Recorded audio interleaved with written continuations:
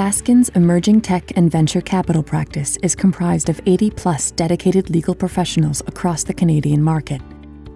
We're deeply involved in the startup ecosystem and have worked closely with founders from startup to scale to exit.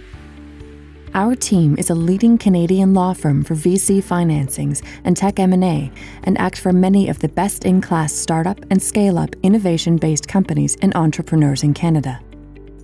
Given this experience, we understand market trends and can assist in guiding your company forward as you scale. We take a holistic and strategic approach to helping our clients achieve their goals and provide the full suite of services including corporate finance, M&A, commercial, IP, data and compliance, employment, tax, and beyond. We are excited to help the next generation of unicorns.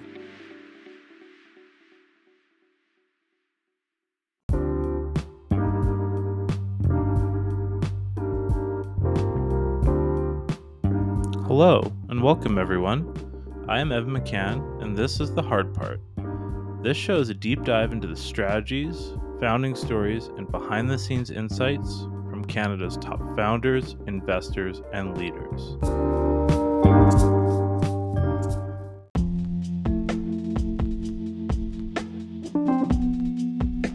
My guest today is Wes Hall. Wes is the executive chairman and founder of Kingsdale Advisors, WeShall Investments, and the BlackNorth Initiative. Wes is also a dragon on CBC's Dragon's Den, author of No Bootstraps When You're Barefoot, and serves as a board member of the Sick Kids Foundation, Pathways to Education, the Black Academy, is a member of the Board of Governors at Huron University, and was the 2022 Canadian Business Leader of the Year.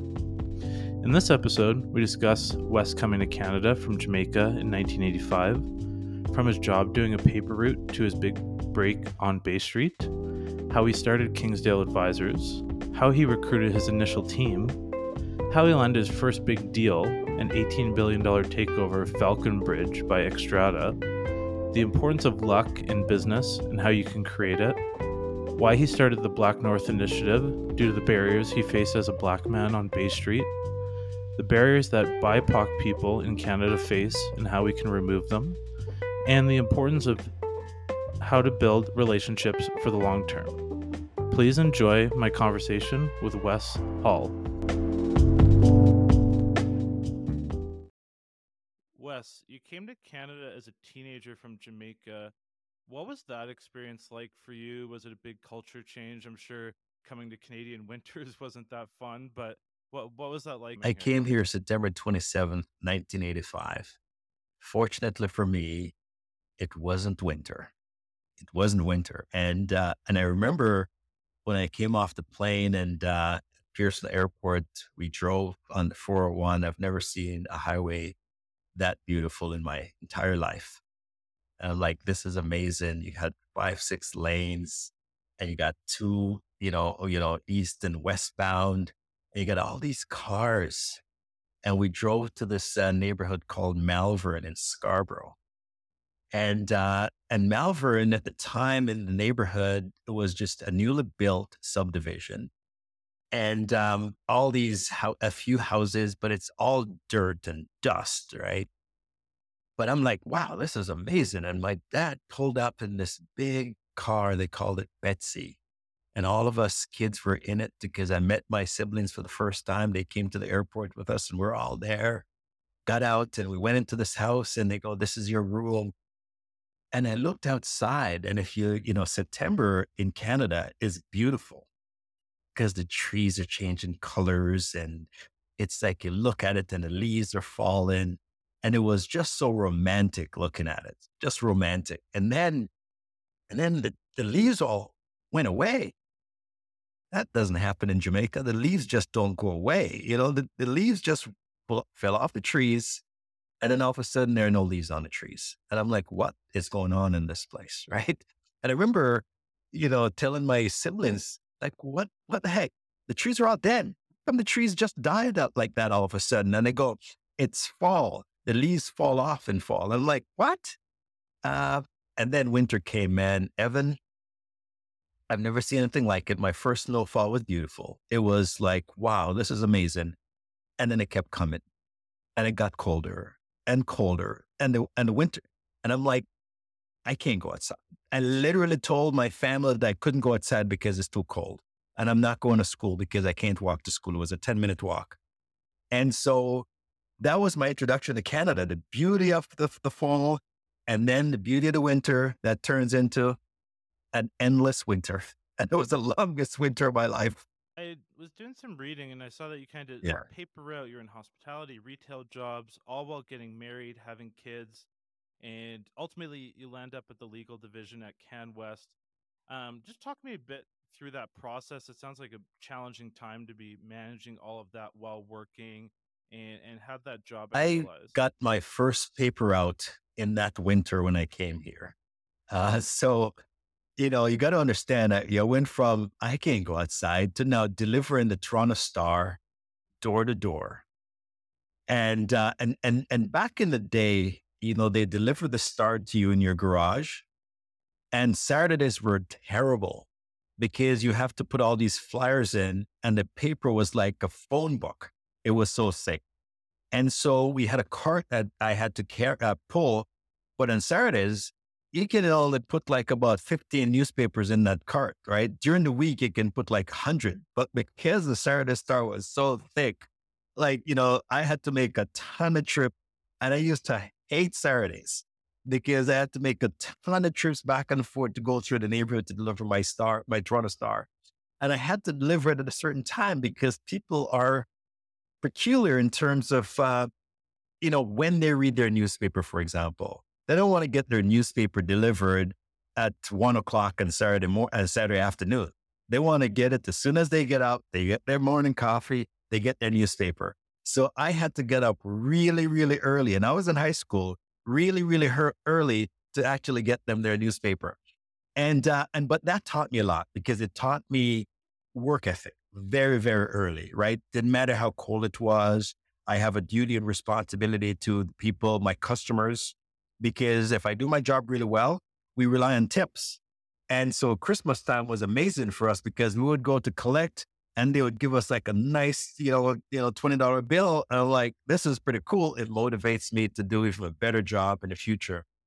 So over time, that kind of discipline allowed me to go, what else is there? What else is there?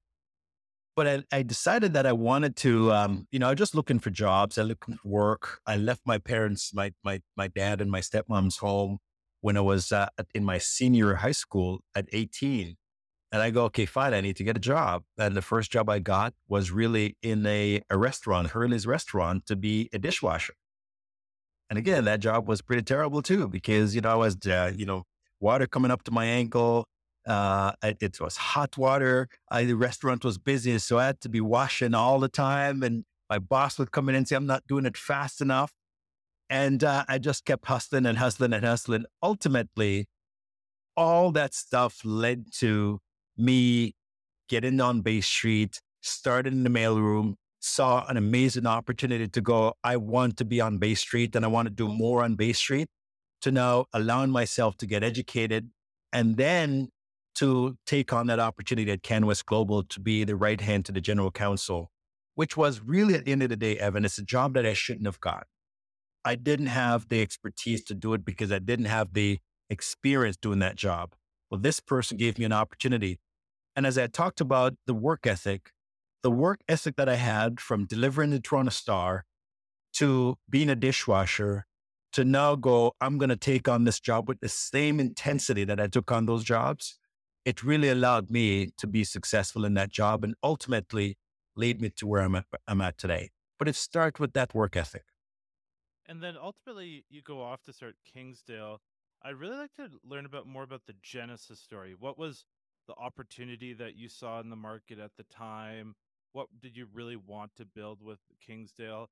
I'm always just very curious of like that kind of first step, like that zero. I was working for a New York-based head office company that had a Canadian division that provides what they called proxy solicitation services to public companies, meaning that every public company, if your company's trades on a stock exchange, every year you must have a shareholders meeting. And every year you must see a vote from those shareholders. And those shareholders vote by proxy. They just send in a piece of paper they mail it in or they go online and they vote at the meeting. And sometimes those companies have specific things on their agenda that it's important that the shareholders vote in favor of them. Whether it be a stock option plan, they have to vote for the directors every year. And so they would like to have someone to call their shareholders to say, please vote this way on this particular item on the agenda. So that's called proxy solicitation. So the firm I was working with, that's what they did. And that's what their sweet spot was. But after a while working with them, I go, I think there might be an opportunity to provide a different level of service, because there's these group of shareholders developing in the US called activist shareholders. And what they try to do is to disrupt management, is to essentially take advantage of, shareholders' lack of responsibility when it comes to the voting process. And they go, because shareholders don't want to vote, we're going to take maybe 20% of the company. And because shareholders don't vote, our 20% is going to have an outsized vote in terms of what the outcome of the meeting should be, right? So I go, if those guys are doing it in the US, they're going to do it in Canada too. So I went to my boss and I said, we should build that here in Canada. We should build a business where we can advise companies dealing with those issues. And my boss said, well, it doesn't exist in Canada. It's never going to happen in Canada. And then I decided I'm going to build my own firm to do that. And so, but getting financing, any founder knows this, right? It's tough to get financing for your idea, especially when your idea doesn't exist in the market, And it's interesting because if you have an idea that exists in the market already, and you try to get funding, what do you hear? Well, it's already exists. Somebody's already doing it. But when you have an idea that doesn't exist, what do you hear? Well, it doesn't exist. Nobody's doing it. Then there's a reason why nobody's doing it. Maybe it's a bad idea. And so you take it on both ends when you're an entrepreneur. So nobody would finance me. I literally went home and convinced my wife to mortgage our house. And she did. We did. Got $100,000. And that's how I started this business, Kingsdale Advisors. And Kingsdale, out of the gates, we became successful. Out of the gates. And then activism started in this country, and we were the only game in town to do that. And we just kept on getting business after business after business. And it's 20 years later, and we're still the number one firm in Canada in that space. You mentioned there kind of the difficulties of raising capital. What about building a team, building a culture at Kingsdale? How did you get those initial people to maybe they were at a very comfortable job? How did you get them to come on and join you? What was some kind of tactics? I'm a Black man on Bay Street. There's not a lot like me on Bay Street. Okay. So I took advantage of that. I had a website that had my picture on it as the chairman of the firm and the CEO. And I would get calls from people. They wanted to meet. And at the time I answered my own phone. Every morning, I usually get into the office between 6:30 and 7 a.m. in the morning, and the phone would ring. And I pick up my phone. It's Wes Hall. And I go, Mr. Hall, I'm new to Canada, and I'm looking for a job. And but nobody will hire me. Can I meet with you? I'm like, sure, come on in. And I would get these amazing talent that were new to the country. But here's what they would hear all the time. People tell me that I have no Canadian experience. So think about it, right? I was building an advisor firm that was able to advise companies and think outside the box in terms of how people approach dealing with their investors. And then I would have somebody who used to be an investment banker in a different country, and they came to Canada. And they want to be an investment banker in Canada, and they're told time and time again from all these banks, because most of the investment bankers are at banks, you don't have any Canadian experience. So all of a sudden, they can't be an investment banker anymore. So they would come to me and I would go, well, you know what? You can advise companies because you've done that in your home country. I get a sense as to the kind of work that they've done, and I go, you're hired. And I would get these amazingly talented people that were new Canadians. And I remember somebody came into my office once and said, that client, and said, this looks like the United Nations here. Because I was getting people from all over the world, from China, from Korea, from Japan, from Africa, from the Caribbean, all over the world. And they were brilliant. They were talented. And they built my firm to the firm that it is today. I did not have to compete for talent because nobody wanted those people. And I got them, and they made this firm very, very successful. Unlike today, we're competing for talent. But guess what? Yes, we're competing, but that talent is still there.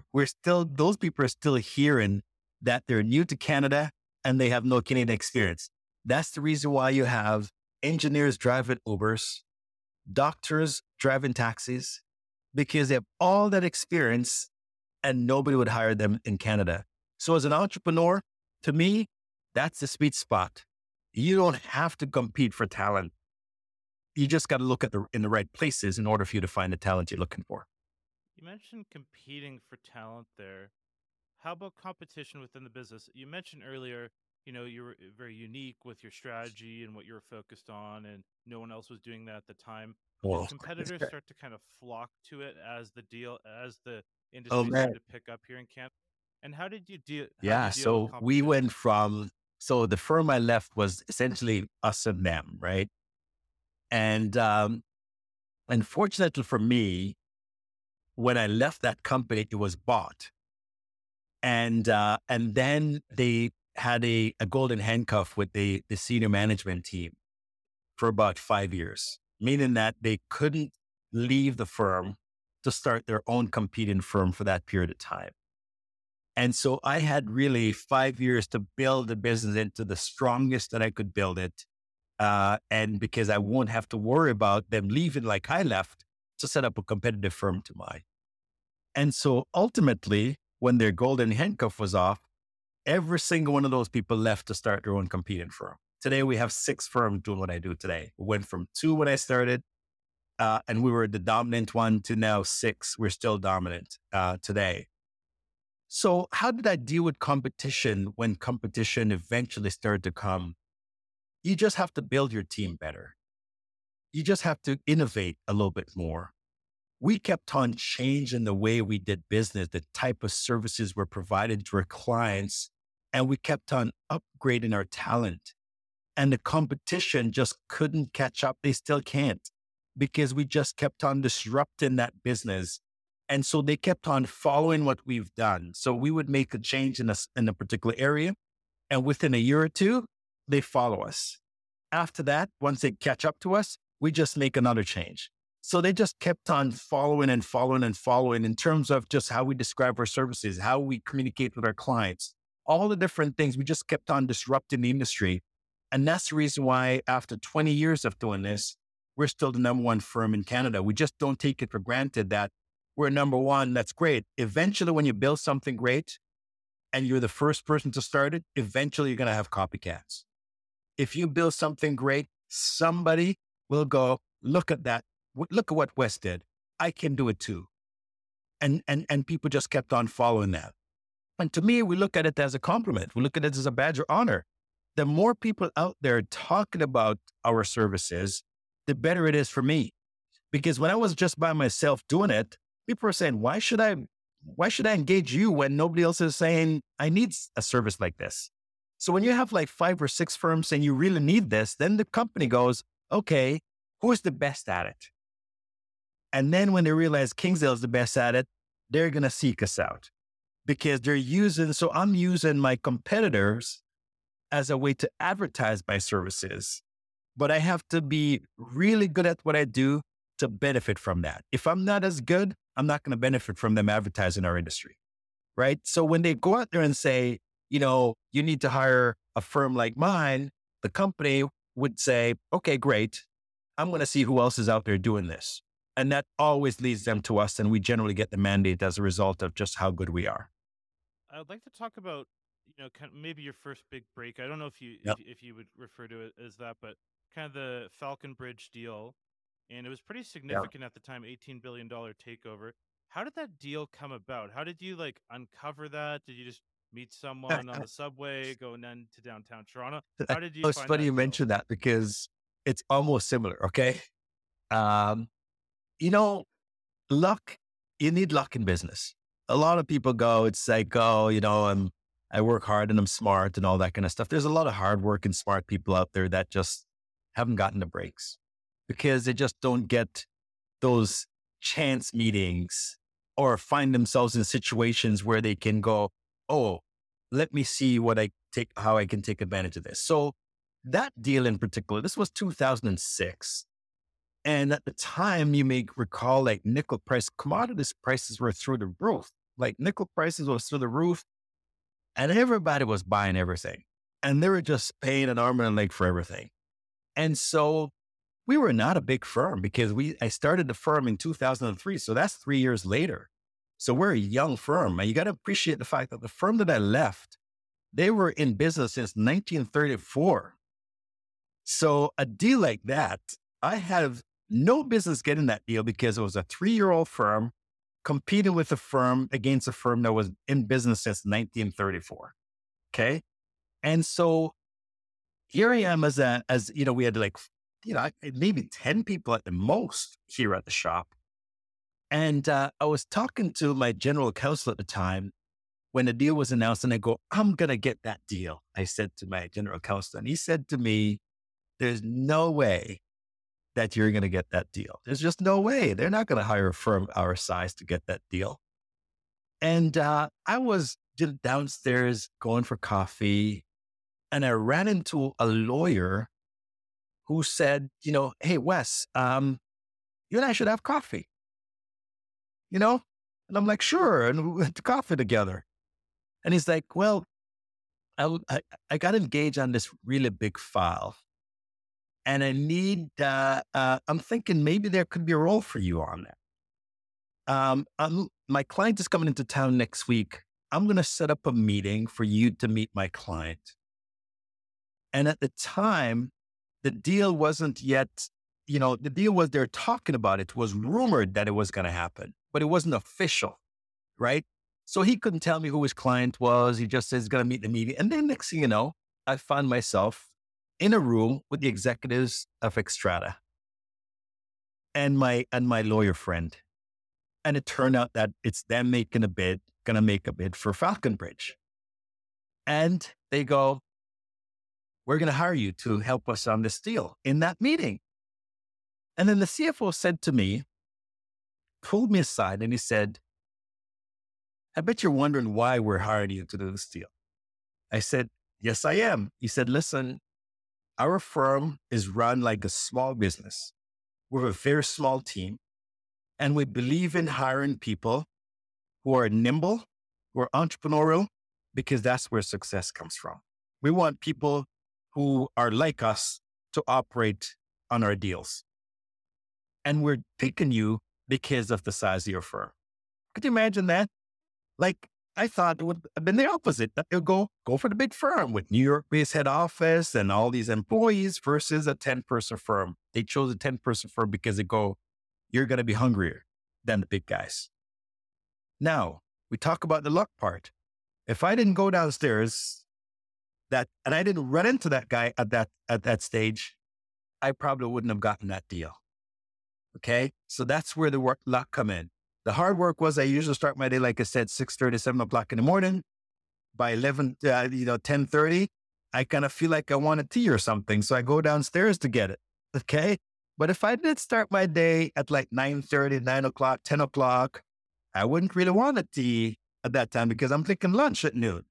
Okay. So I would never need to go downstairs to walk around to get a coffee to get me perked up. That's where the luck and the hard work come in. They are together. They're linked. And so that got me the biggest deal in Canadian history.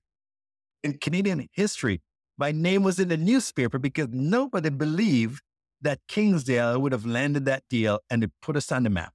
You mentioned kind of like luck, serendipity, kind of like, good things happen if you're putting that work in. Do you kind of have a process to create more luck? Like you mentioned, they're kind of getting into the office earlier, but is it, going to particular events, meeting certain people? Do you have a process to create yourself more chances at getting Well, situations listen, when like that? somebody, you often hear, you know, you got to take shots on goal, right? You hear that expression all the time. How do you get shots on goal? You have to create your own opportunities. You do, right? You can't just go, somebody's going to pass the puck to me and I'm going to shoot at the net when they pass it to me.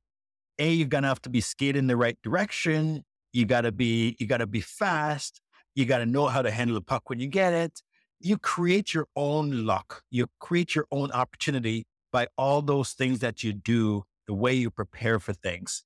So for me, literally, if I just get up in the mornings and I just show up in the office and I stay in the office and I just work on my computer, that's going to get me to a certain point.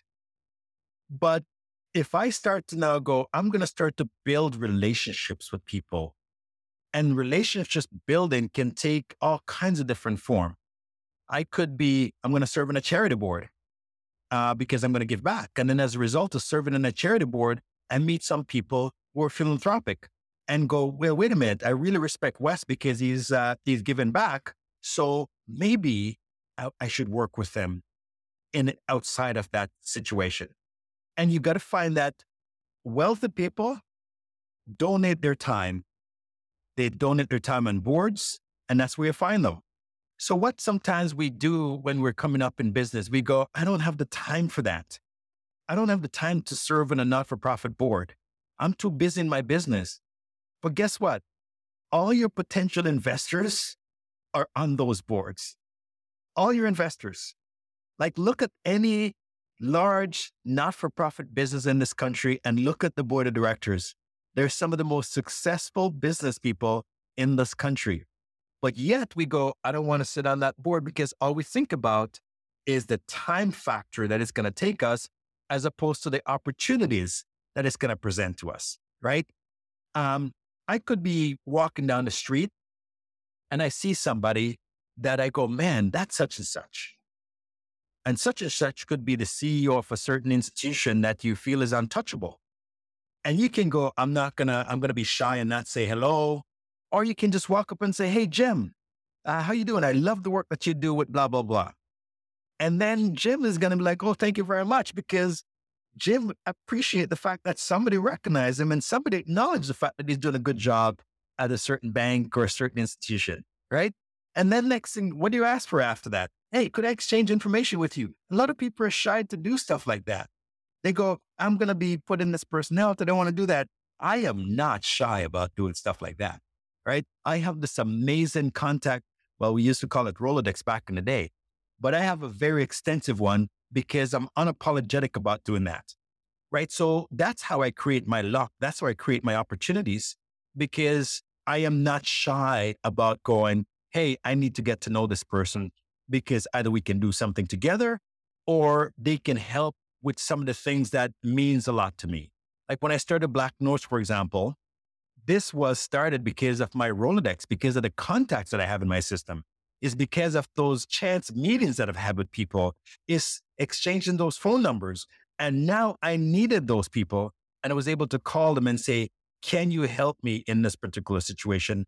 And overwhelmingly, they said, absolutely, will help you, Wes. You mentioned BlackNorth there. I'd like to stay on that thread. What is BlackNorth Initiative? The article I read said you're able to get 300 Canadian CEOs on board very quickly. I'm sure that number is bigger now. But what is the organization focused on? And how do we get more representation in business? Like you mentioned earlier, hiring people that were newer to Canada. Like, is that one of the hurdles? Like, what are some other things we need to do better? BlackNorth was started because as a Black man on Bay Street, I was always the older person in a room, right? And my wife and I was at an event last week, and it was an event that was to award award of distinction to business leaders, so it's all very high end, very successful entrepreneurs and business leaders in the room. There were 700 people in the room, 700 people. And my wife goes, look around and she said, "Do you know that you're the only Black person in this room, Wes?" This was, this is October 2023. She said to me, and my wife is white, so she sees these all the time. She's like, it's still so shocking. Every time I get into these situations, I still find it shocking that you're the only one in that room. And the question that you have to ask yourself is it because I'm special? Because it certainly isn't. I'm an immigrant to this country that came from abject poverty. And yet, within 38 years of me coming to this country, I find myself in a room like that. There's nothing special about me. But there are people who aren't given the opportunity. And in some cases, because they go, I shouldn't have to push as hard as everybody else does. I went to fine schools. I am educated. Why should I not get the same opportunity as others? And unfortunately, race, sexual orientation, gender, it all plays a role in where you end up. And if you don't fight very hard to remove barriers that are put in the way of people that have those quote unquote disadvantages, then you're never going to get there. But if you get there, now you're in the room and you can now change the room. And that's what really BlackNorth is there to do. It's not just about promoting and supporting Black Canadians, is removing the barriers that prevents people from underserved communities to be successful in our society. And as a result of that, they start to contribute to the betterment of our society, right? I'm not going to say to anyone, hire this person because they're Black, even though they're incapable of doing the job. I'm saying, no, I want you to remove the barriers in place to prevent a capable person from getting hired to do a job that they're capable of doing. That's all. Remove the barriers. If they're capable, they'll get the job and they do a really great job. If they're incapable, they're going to be fired just like all the incapable people that get hired to do a job that they can't do, right?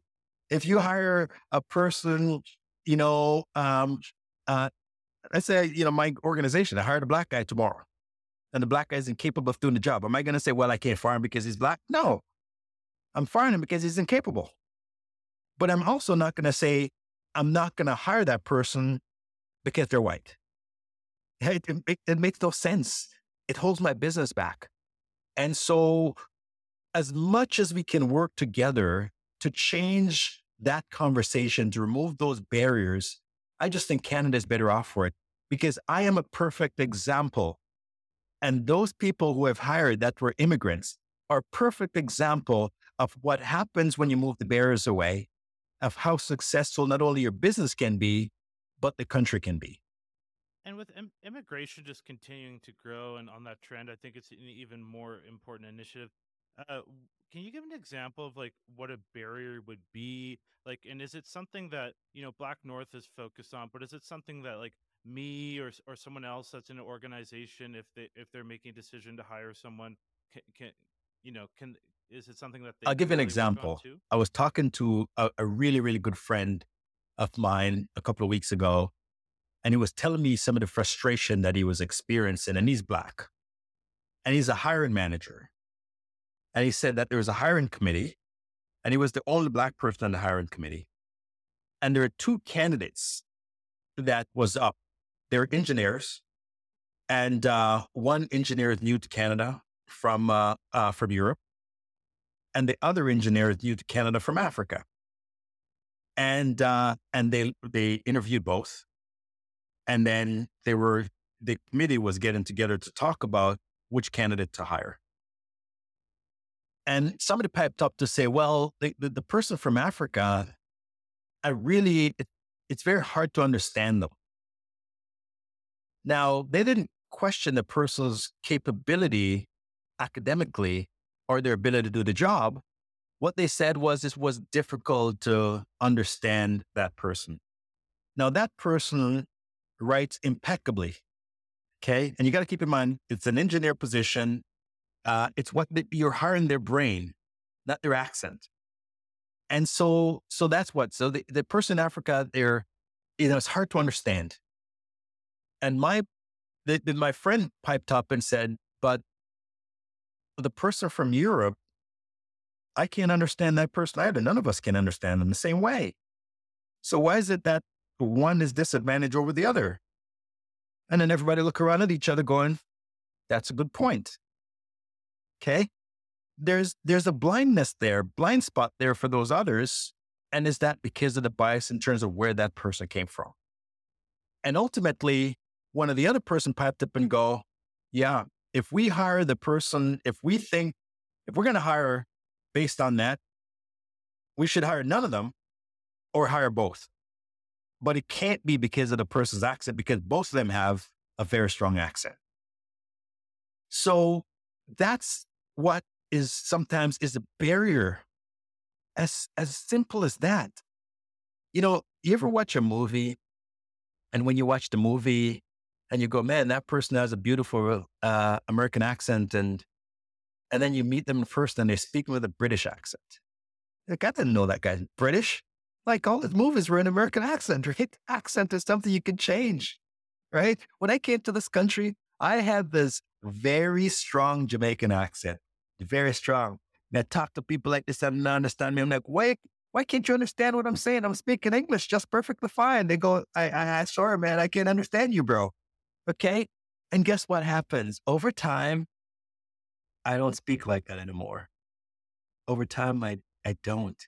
And I can put it on and off when I want to. That's what accents do.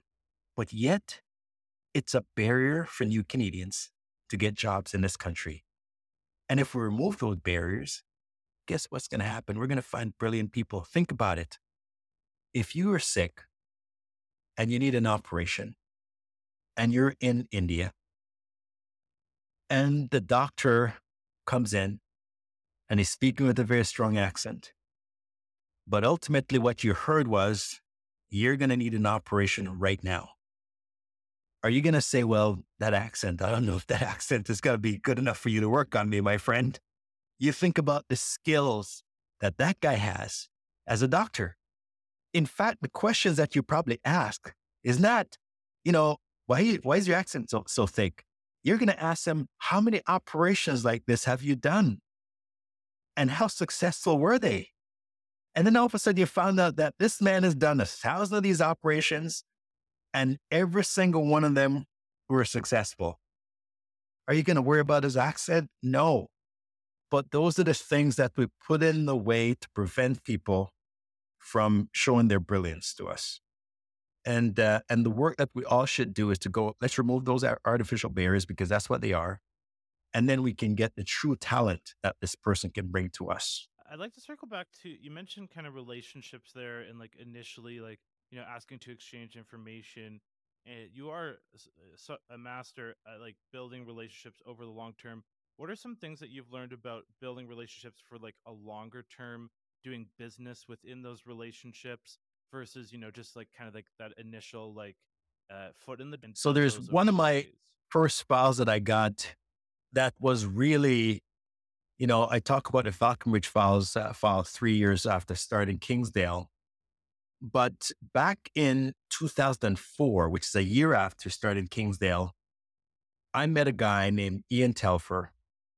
And I met Ian Telfer in 2002 when I was at the other firm. Ian Telfer was running this company called Wheaton River Minerals that nobody heard about. It was a prospect mining company that tried to find gold in different places and had to go out and raise money all the time to do it.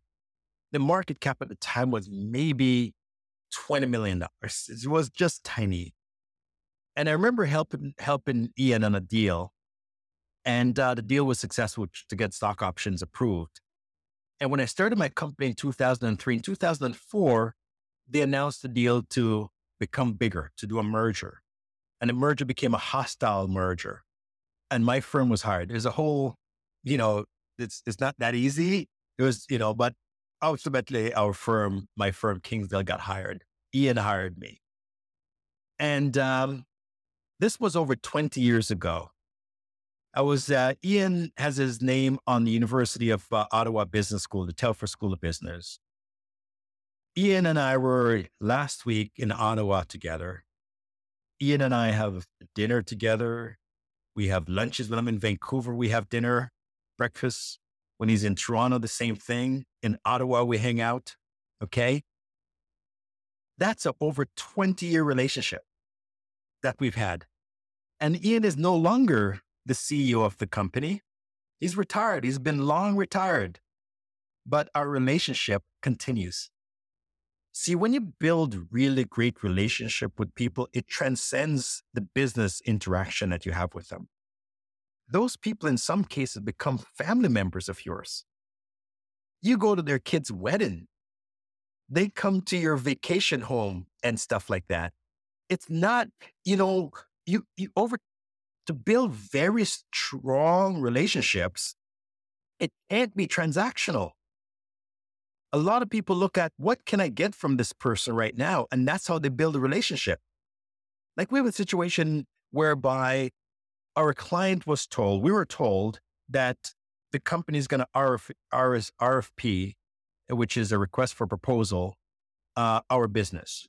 It's never happened before, but this company said, we're going to send it out to tender. We're going to get all these people to come in, and whoever gives us the best pitch, they're going to get the mandate. So I sent a note to the CEO. I said, hey, I thought we had a great relationship. Why would that happen to us? And the CEO responded by saying, news to me. And then all of a sudden that process was killed. And we have the mandate. The fact of the matter is, if we didn't have a strong relationship there, that wouldn't have happened. And so never treat your relationship as transactional. Treat your relationship as something that it's going to be so long-term that person is always going to want to do business with you. And even if they decide not to do business with you in the future, the relationship should not end. Because if the relationship ended because of that, that meant that relationship was always transactional. Always. So we've had business dealings with people who stop using my firm for whatever reason, using our competitor, but we're still friends. Because it's not a transactional situation, and people remember that. I'd love to jump into the quick fire round. I'd like to know what your favorite book is, and if you can't really pick a favorite, maybe just something you're... No Bootstrap When You're Barefoot is my favorite book. Well, for those in your audience, I wrote that book. That's a book that, and my story. The reason why it's my favorite book is because, man, writing that thing was amazing. But no, the current to reading is Cast by Isabel Wilkinson. And it really talks about the history of, race and caste and, how it got handed down from generation to generation, and kind of give you a sense, an understanding as to how the system works and why some people are at the top and why some are at the bottom, and the work that people do to get themselves from the bottom to the top. And so that's an interesting book. I don't read a lot of business books. I used to be on the, on a committee that actually select business books for Canada. So I read a lot of business books, and some of them are great. But ultimately, I like to read stuff that are just, motivating people's experiences and how people kind of, get from where they were to where they are, the struggles that they went through to actually get there. That's those stories, And so my story in No Bootstrap When You're Barefoot is really about that. People read my book. Somebody commented on social media a few days ago saying, I read his book. I really, really enjoyed it, but I still don't know what he does for a living. And the thing is, it doesn't matter what I do for a living. It's that journey that's really exciting, right? It's like starting from the bottom, literally in the Tings Shack in rural Jamaica, to now be in a room with 700 business leaders and you're the only Black person there. Like, tell me, how did that happen? Well, that's the story, right? Doesn't matter what I do for a living. It's that story as to how that happened. And so I love those experiences. I love reading those stories. And anyone, who have those stories, man, put it in writing. Even if nobody's going to publish it, you put it out there, you publish it, because it motivates so many people when they read that kind of story. What are you most excited about in the next 12 months, personally and So professionally? personally, I'm a lot of the kids are moving out. So I'm looking forward to like not having all those kids running around. So we have 5 kids, my wife and I. So we're gonna get a break a little bit. So we're looking forward to that. And professionally, I have a lot of interesting things that I want to do with my business and deals that I want to do. And I'm excited to see how those develop in the next 12 months or so. Because when you're dealing with transactions, for example, the economy is up and down, right? Right now, interest rates are high, banks aren't loaning money, people are hurting. And then, okay, fine. In 12 months, is it going to be the same? Is it going to be better? If it's going to be lasting longer than that, how can we pivot now to take advantage of some of those opportunities that will present itself as a result of the current dislocation in the market, right? I look at these type of markets as not necessarily a bad thing. It's just kind of rebalances things a little bit.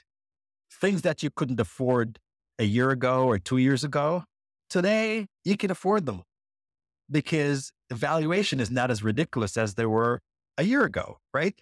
A year ago, there are some tech companies we wanted to invest in, and we just couldn't because the valuation was out of whack. We're competing with all these people with all kinds of money to throw at those businesses. Today, the valuation is down back to earth, and now we can pick and choose what we want. So that's opportunistic. So I look at these markets as really a great opportunity, but to take advantage of this market, you have to have liquidity. And so that's why you save and you put things aside. And my grandmother used to say, save for a rainy day. This is a rainy day right now in this market, right? Commercial real estate, for example, a couple of years ago, you couldn't lease a place in Toronto. Like everything was like 100% occupied and it was very competitive. Since COVID, nobody wants to go back to work. Commercial real estate is out of favor. You can now negotiate a good lease for the long term. Again, taking advantage of this location in the market. So if we look at the market in general, we can look at it as, wow, this is terrible, this is bad. But you can also look at it to say, how can I take advantage of that? So if you're a tech company, for example, that can't raise capital, well, the money that you're getting today is a lot more patient capital that you're going to get. So in fact, you're going to get better investors today, people who can actually write things out with you, right? Because they're invested in the down market, so they understand what it's like to invest in a down market. So when things are up, they're happy. But when the down market is back, guess what? They're still there with you. And so that's the opportunity that you can look for when there's dislocation in the market as an entrepreneur. How do you deal with hard times? Being a father is challenging. Starting your own business is. Do you do fitness, meditation? Do you have? No, I work out every morning, and I do a combination of weights, cardio, yoga, and just different. I mix it up a little bit. I've been doing that ever since I can remember. I remember when I lived outside the city, it used to take me a while to get in if I don't get on the road by 6 a.m. So I used to get up at 4 a.m. and I would work out and then shower, hit the traffic, hit the road so that I don't have to deal with traffic. And that's why I used to be in the office by 7 a.m. in the morning, 6:30, 7 a.m. in the morning because of that. And I did that for at least 15 years. Okay. So think about getting up at 4 o'clock in the morning that long just so that you can get your workout in. Because what I found, Evan, was my mind gets sharper when I work out. Because when I'm working out, I'm thinking about things while I'm doing it. And I'm how is my day going to go? How I'm going to deal with this particular situation that I'm going to encounter. And then when I get into the office, I have like a 3-4 hour head start on everybody else in terms of what I'm going to accomplish. So even if I leave the office, I used to be here at like 8, 9 o'clock in the evening sometimes. But even if I leave the office at 3 o'clock, I would have accomplished way more than most people have. because those 3-hour head start, you can accomplish so much in that period of time because nobody's bothering you. Phone's not ringing, nobody's around. And guess what? I found that high level people, when I sent an email to them that time of morning, immediately they responded to me. Immediately. So then I start to learn that I go, oh, if I want to get in touch with this CEO, get in first thing in the morning, send them an email. I always get that communication back and forth. But I tell you, if I send that person an email at 11 o'clock in the morning, I'm not going to get a response back until maybe 2 or 3 days later, because now they're getting bombarded by all these people. So I learned those things really, really early. And I find that early risers is a club. Have you ever jogged at 5:30 or 6 o'clock in the morning, jog on a trail? Every person that you go by, they say good morning to you when you jog at 5:30, 6 o'clock. All right, if you jog at 9 o'clock in the morning, nobody says hello, because it's not special to jog at 9 o'clock in the morning. Anybody can get up, roll out of bed, and I'm going to go for a jog at 9 o'clock. Not everybody can get up at 5:30 in the morning and say, I'm going to go for a jog.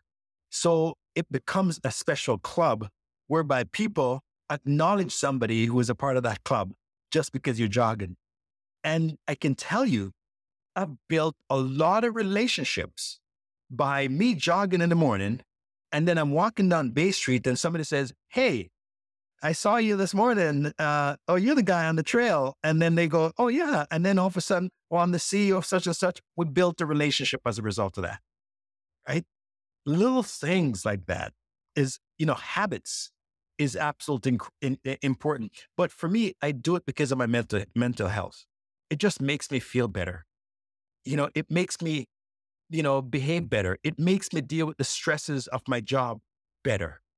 And I just kept doing it, and I will continue to do it, hopefully, until the day I die. I love that. Wes, to wrap it up, I always open up the mic to my guests. Sometimes they chat about their business or some initiatives they're working on, or maybe their view on the Canadian business market. Just up to you to chat about anything, a little bit of an open mic. Yeah, Evan, there's two things that are close to my heart, because I came from poverty. I understand what it's like to be in poverty. And it's not a fun place. We're doing a campaign right now to help the African refugees that came here, that unfortunately came to Canada, and they came to Toronto, and there are no shelters for them, and they're on the sidewalks. To me, that broke my heart, because as Canadian, we're better than that. We're better than that. We're more hospitable. When we go around the world and people identify us as Canadians, they're happy because they know we're nice people. And when stuff like that happens and the world media report that, it makes us all look bad. Doesn't matter what we look like. When that's happening in our backyard, in one of the most prosperous countries in the world, it makes us all look bad. So through the BlackNorth Initiative and so many others in the Black community, we took those people off the street and we're looking after them. In fact, it's costing BlackNorth $50,000 a month to look after those refugees. And every day there are more coming. Okay. So what happens is the government let these folks in, and it's great that they're doing that. But it's very difficult when you have no plan once those people come into the country. It makes us look bad. It makes us all look bad. So to me, I'm a builder.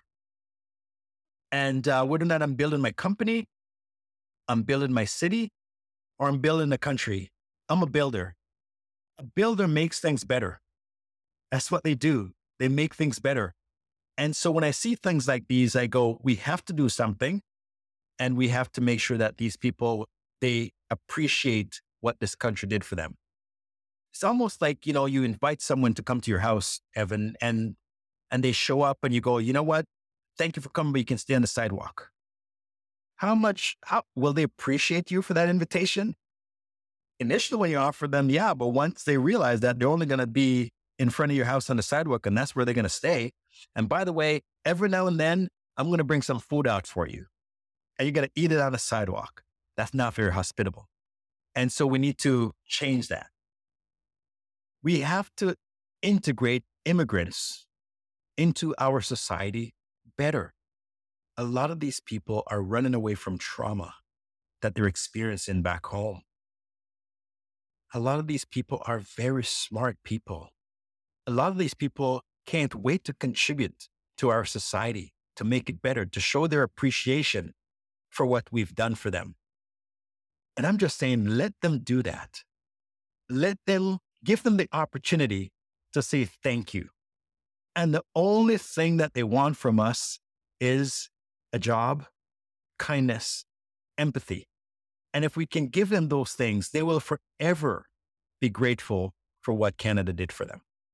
I love that, Wes. Really appreciate that.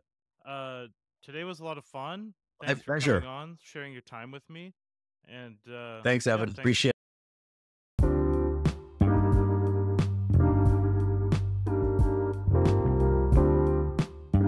If you enjoyed this episode, feel free to subscribe, share with friends, and reach out with guest suggestions. Make sure to follow me on Twitter, LinkedIn, and subscribe to our newsletter on Substack to keep up to date.